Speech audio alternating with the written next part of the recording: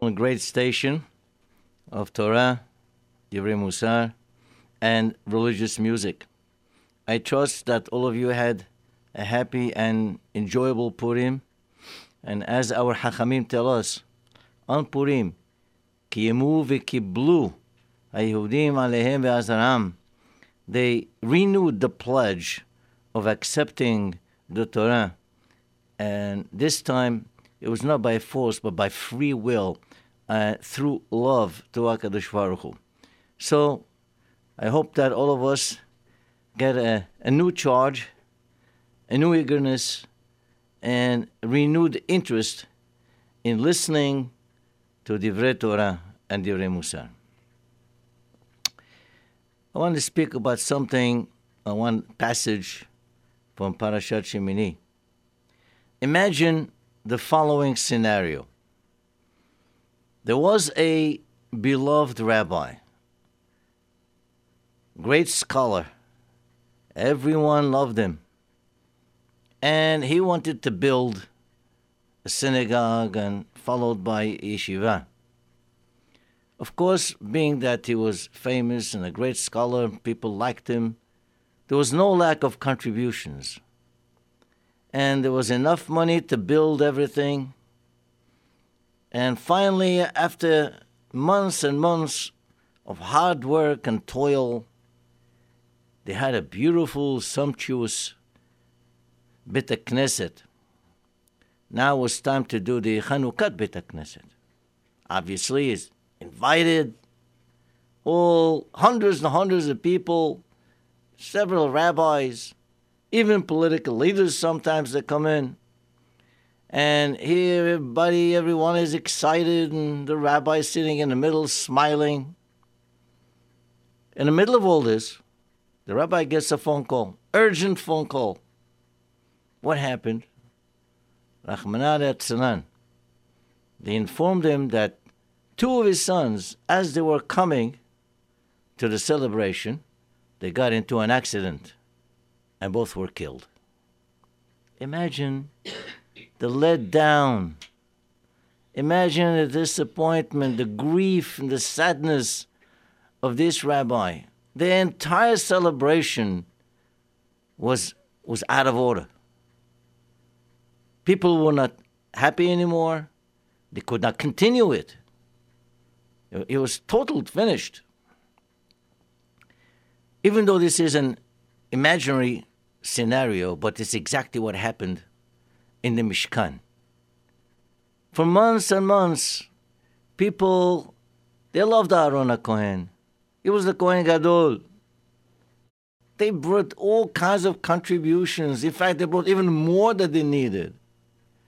And finally, they built the Mishkan. It was ready for Aaron HaKohen now. After 7 days of training, on the 8th day now, he comes in and he wants to show the people this is the way it's going to be from now on, that the Kohanim are going to take care of the Avodah.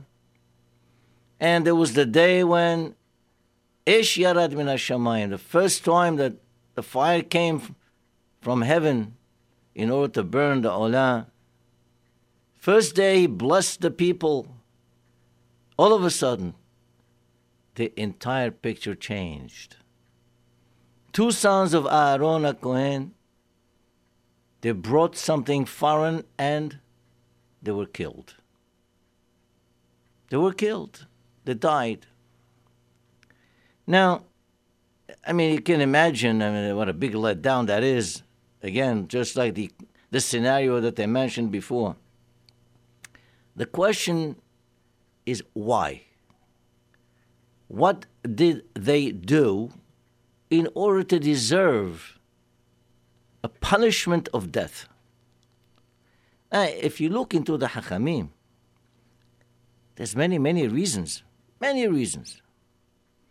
Some say because they walked into the Beit HaMikdash and they drank a lot of wine. And you're not allowed to do avodah in the Beit HaMikdash when a person is drunk. Can't do that. It's asur. Some say, well, they were not married, they had no children, they were too thinking of themselves as a nobility and all the young ladies around were not for them. Some say that there is a certain amount of garments that a Kohen must wear, and he was missing one of them, the Me'il. Others say they went into the Kodesh HaKodashim, which no one's supposed to go to except the Kohen Gadol once a year on Yom Kippur. Others say, Moreh Halacha Bifnei Rabo, that they actually were ruling on halachic issues in front of their teacher, Moshe Rabbeinu. And the halacha is, Kol hamoreh halacha bifnei rabo hayav mita. Person who actually rules in front of his rabbi, thus shaming the rabbi, and he's answering in front of him, is hayav mita. Now, before I continue I'm supposed to be talking about today, I just want to give you an example of this thing, Moreh Halacha Lifnei Rabo. The Gemara in Masechet Berachot said, Shemuel HaNavi was Moreh Halacha Lifnei Rabo. He actually ruled on some halachic issue, despite the fact that Eli, a Kohen, who was his teacher, he ruled otherwise. And what happened over there? Well, what happened was Shemuel was a young child. And they brought a lot of korbanot. And then Eli told them, go call a Kohen in order to do the slaughtering of the sacrifices, to do shahita. Okay, so Shemuel was a child at the time. But he said, what's going on? I said, what? They're looking for a Kohen in order to do shahita? He says, wait a minute. What are you doing that for? Shahita bizar keshera. A non-Kohen, he can do the shahita. You don't have to look for anybody. Just anyone can do the shahita. So they brought him to Eli. Amaleh, Eli said to him, Min halacha. How do you know this? So he answered him. He says, does it say v'shahad Kohen? It doesn't say the Kohen should slaughter. It says v'hikrivu ha-Kohanim. When they're bringing the sacrifice on, from the time that they receive the Kabbalat Adam on, the Kohanim must do it. But before that, which is a shahita, keshera bezar, it's keshera with someone that's not a Kohen. So he says, yeah, you know what? What you're saying is true.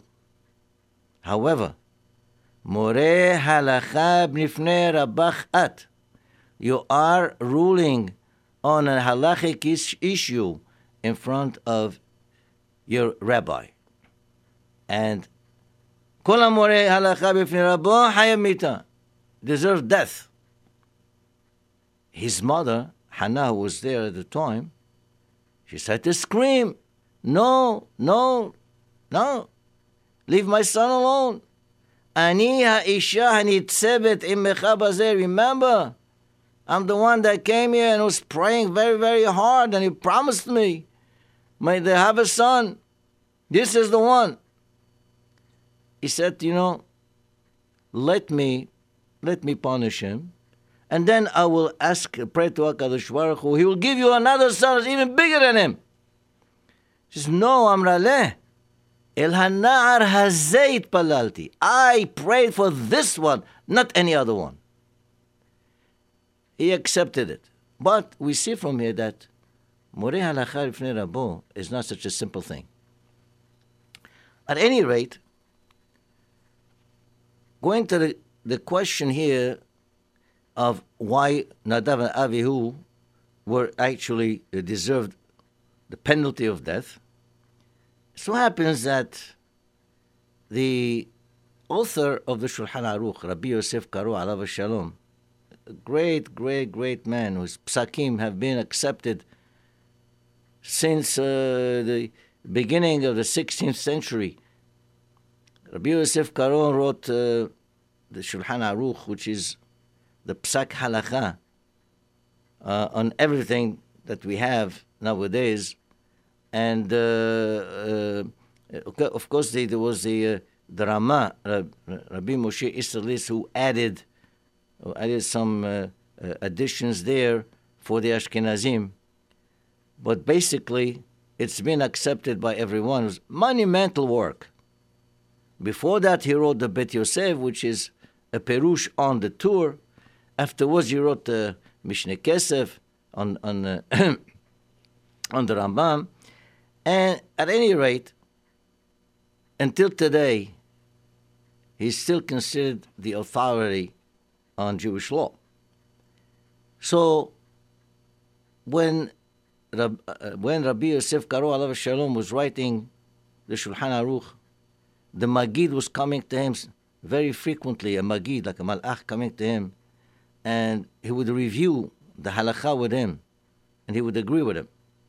At one point, he asked him, Rabbi Yosef Karo asked him, why were Nadav and Avihu deserving of death? And he answered, he said, the Hachamim say 10 different reasons. What does that mean?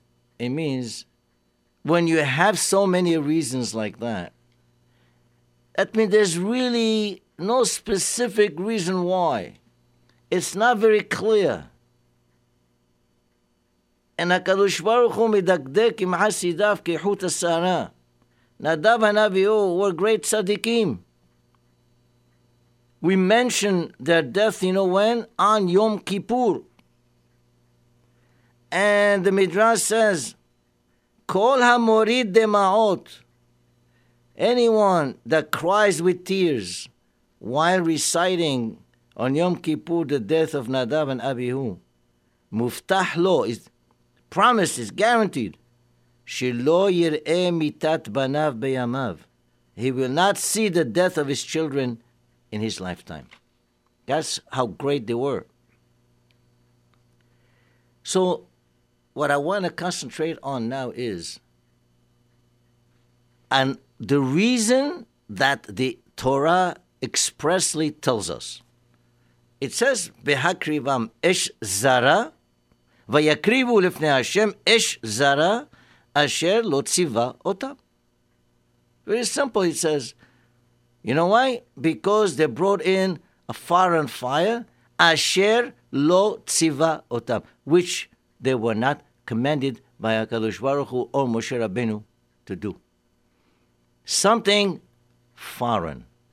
This is a very fundamental principle in our religion. We cannot bring anything foreign into the religion. The Torah is the opposite of science. Whether you're talking about chemistry, or physics, or medicine, or engineering, any other disciplines, all these, they thrive on new developments, new inventions, new discoveries. The Torah is the opposite. We are looking up to our teachers, to our forefathers, all the way up to Har Sinai. Har Sinai, as Moshe Rabbeinu received all the Torah, and the Torah keeps going down to us. We look up, not in the new future, not new things. We want to follow the traditions and the psakim of the Shulchan Aruch and the Rambam. We want to follow what it says in the Gemara, the pure Torah, that we must keep it pure. Moshe kibel Torah misinai umsara leHoshua. Moshe Rabbeinu received the Torah. He didn't give it as untana umsara. He gave it over, meaning that he transmitted faithfully whatever he received. And so on, from Yehoshua to the Zekenim, and so on, down till now. It is something, it's like a heirloom that you've gotten from a great-grandfather, passing down the line. You keep it all the time and treasure it, but you don't change it. Not one iota of it. This is what they did was Nadav Avihu. They brought in something that was foreign, which was not commanded by HaKadosh Baruch Hu. You know, it says like this. In Malachi Perek Bet, it says, Ki siftei kohen ishmeru da'at. At the time, the early time of our religion, the Kohanim were the ones, they were teaching the people. Torah vakshu mipiu. People were going asking the things from the halachic questions from the Kohanim. Then it says, Ki malach Hashem sebaot hu.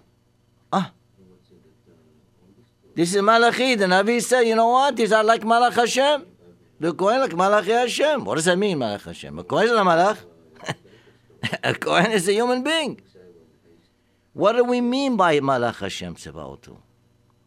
Well, one pshat is a malach, when Hashem gives him an instruction to go ahead and do certain task, he does not look right or left, up or down. He goes straight at it, just like a robot. And he does exactly what Hashem is telling him. No deviation whatsoever. The Kohanim in their avodah, they had to be like that. No deviation. You can't. In the Beit HaMikdash, you can't. Every halacha must be adhered to very, very closely. But Rabotai, nowadays we don't have the Beit HaMikdash. You know what? We are all Mamlechet Kohanim v'Goy Kadosh. We, nowadays, despite the fact we don't have the Beit HaMikdash, we have to follow that same route. Whatever our Hachamim tell us, that's what we follow. We follow them to the T. You know, there's a short maaseh about a certain town called the town of Papunya. Papunya, we talk about it. In this town, a rabbi came, and it was before Pesach. Now, before Pesach, they were baking matzah. Now, when you bake matzah, you use flour and water. But you cannot take fresh water. Fresh water is sharp, harif. Perhaps it might make the flour hametz. What do? You take water from the day before, and you let it stay overnight until it calms down and becomes set and not sharp any longer. And that is what you use to mix the flour in order to make the matzah. So this new rabbi came, and he told to the audience over there, you cannot bake matzah unless you use mayim shelanu. Mayim shelanu. Okay?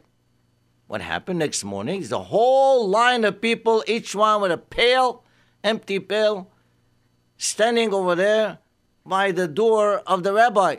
And the rabbi says, what's this? Why are you standing over here? So why you told us mayim shelanu?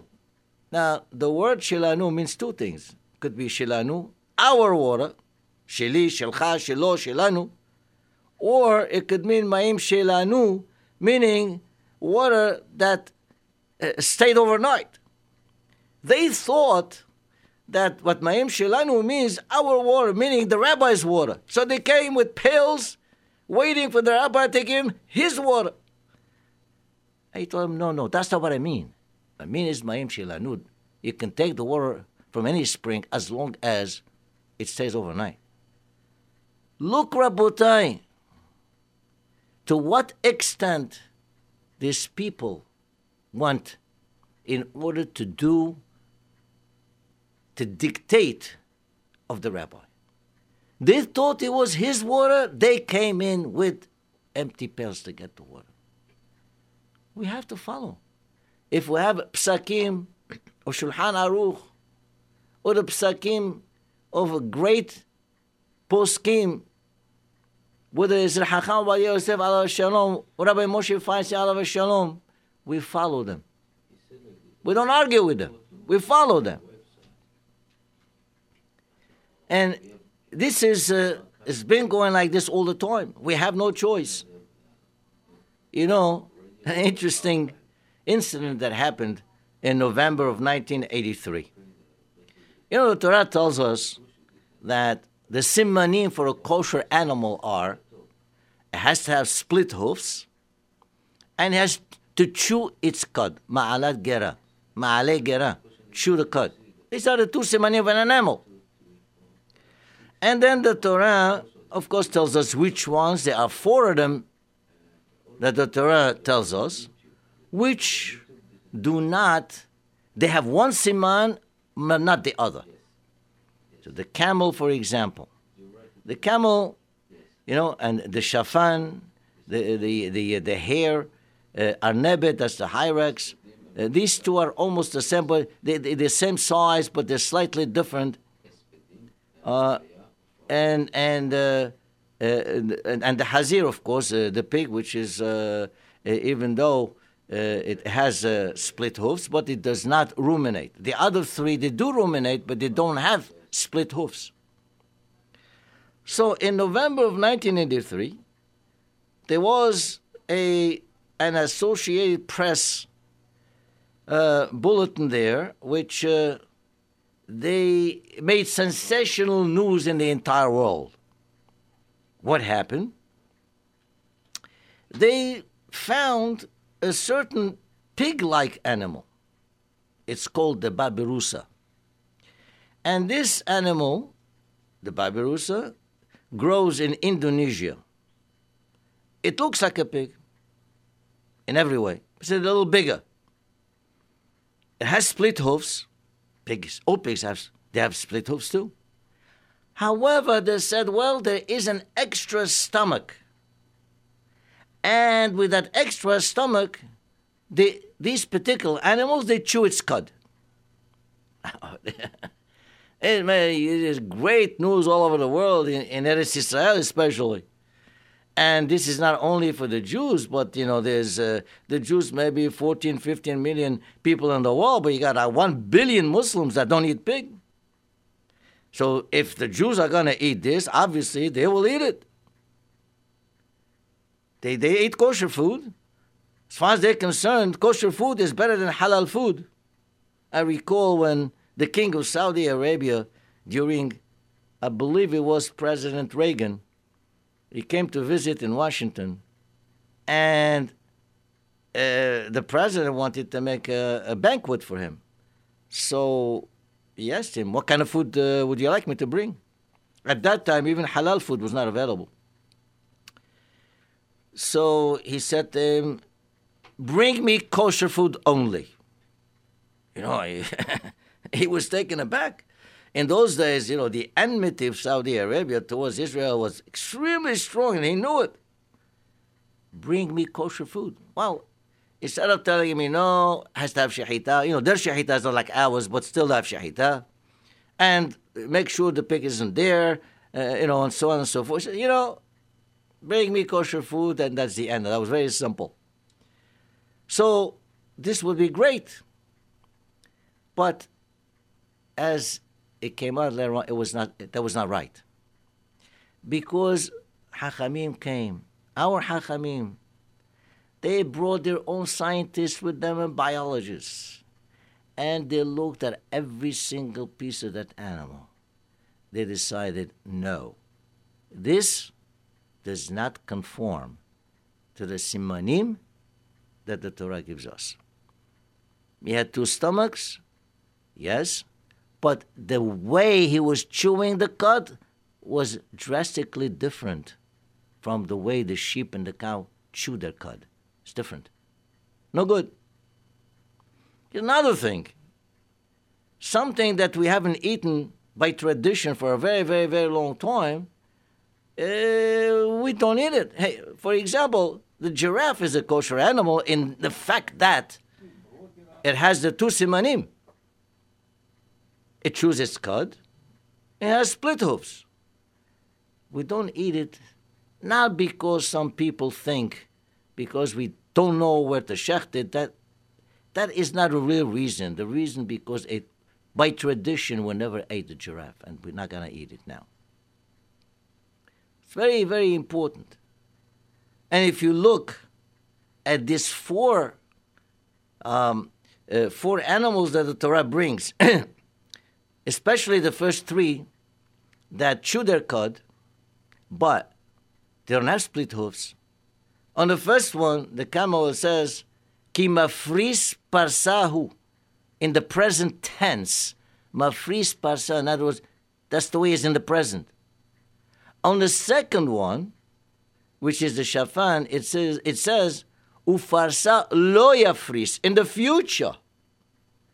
And when you talk about the arnevet, it says farsa lo hifrisa, in the past. In the past. So we have the past, the present, and the future. The Torah is telling us that these animals never had split hooves in the past. They don't have it today, and they're not going to have it in the future either. They definitely are out of this. You can't possibly use them. These are animals that are temeim. So, Rabotai, when it comes to kashrut, when we say behemat teme'ah, it means that it's not kosher in the sense that not because it is tameh, it has tum'ah on it. That's not the reason. It's not because it has tum'ah. It's unclean, not kosher for us to eat, but not necessarily because it has tum'ah on it. It may not have tum'ah, but we can't eat it. It's unclean. Rabotai, the main theme of what I'm saying now is Nadav and Avihu brought something foreign which Hashem did not command. And that's a very, very important thing that we should remember. We don't bring foreign element into Has v'Shalom, our Torah, or our mitzvot. We don't add or subtract any. We don't do anything asher lo tziva Hashem. If it's not commanded by HaKadosh Baruch Hu and explained by our rabbis, then we don't do it. That is the lesson for today. So, Rabotai, let me just before I finish, remind you again, this great station, if you can help, please do so. And we do have a beautiful hall. If you have any simcha, please look us up, come. We'll be happy to accommodate you. Shavua Tov, Tizku LaMitzvot.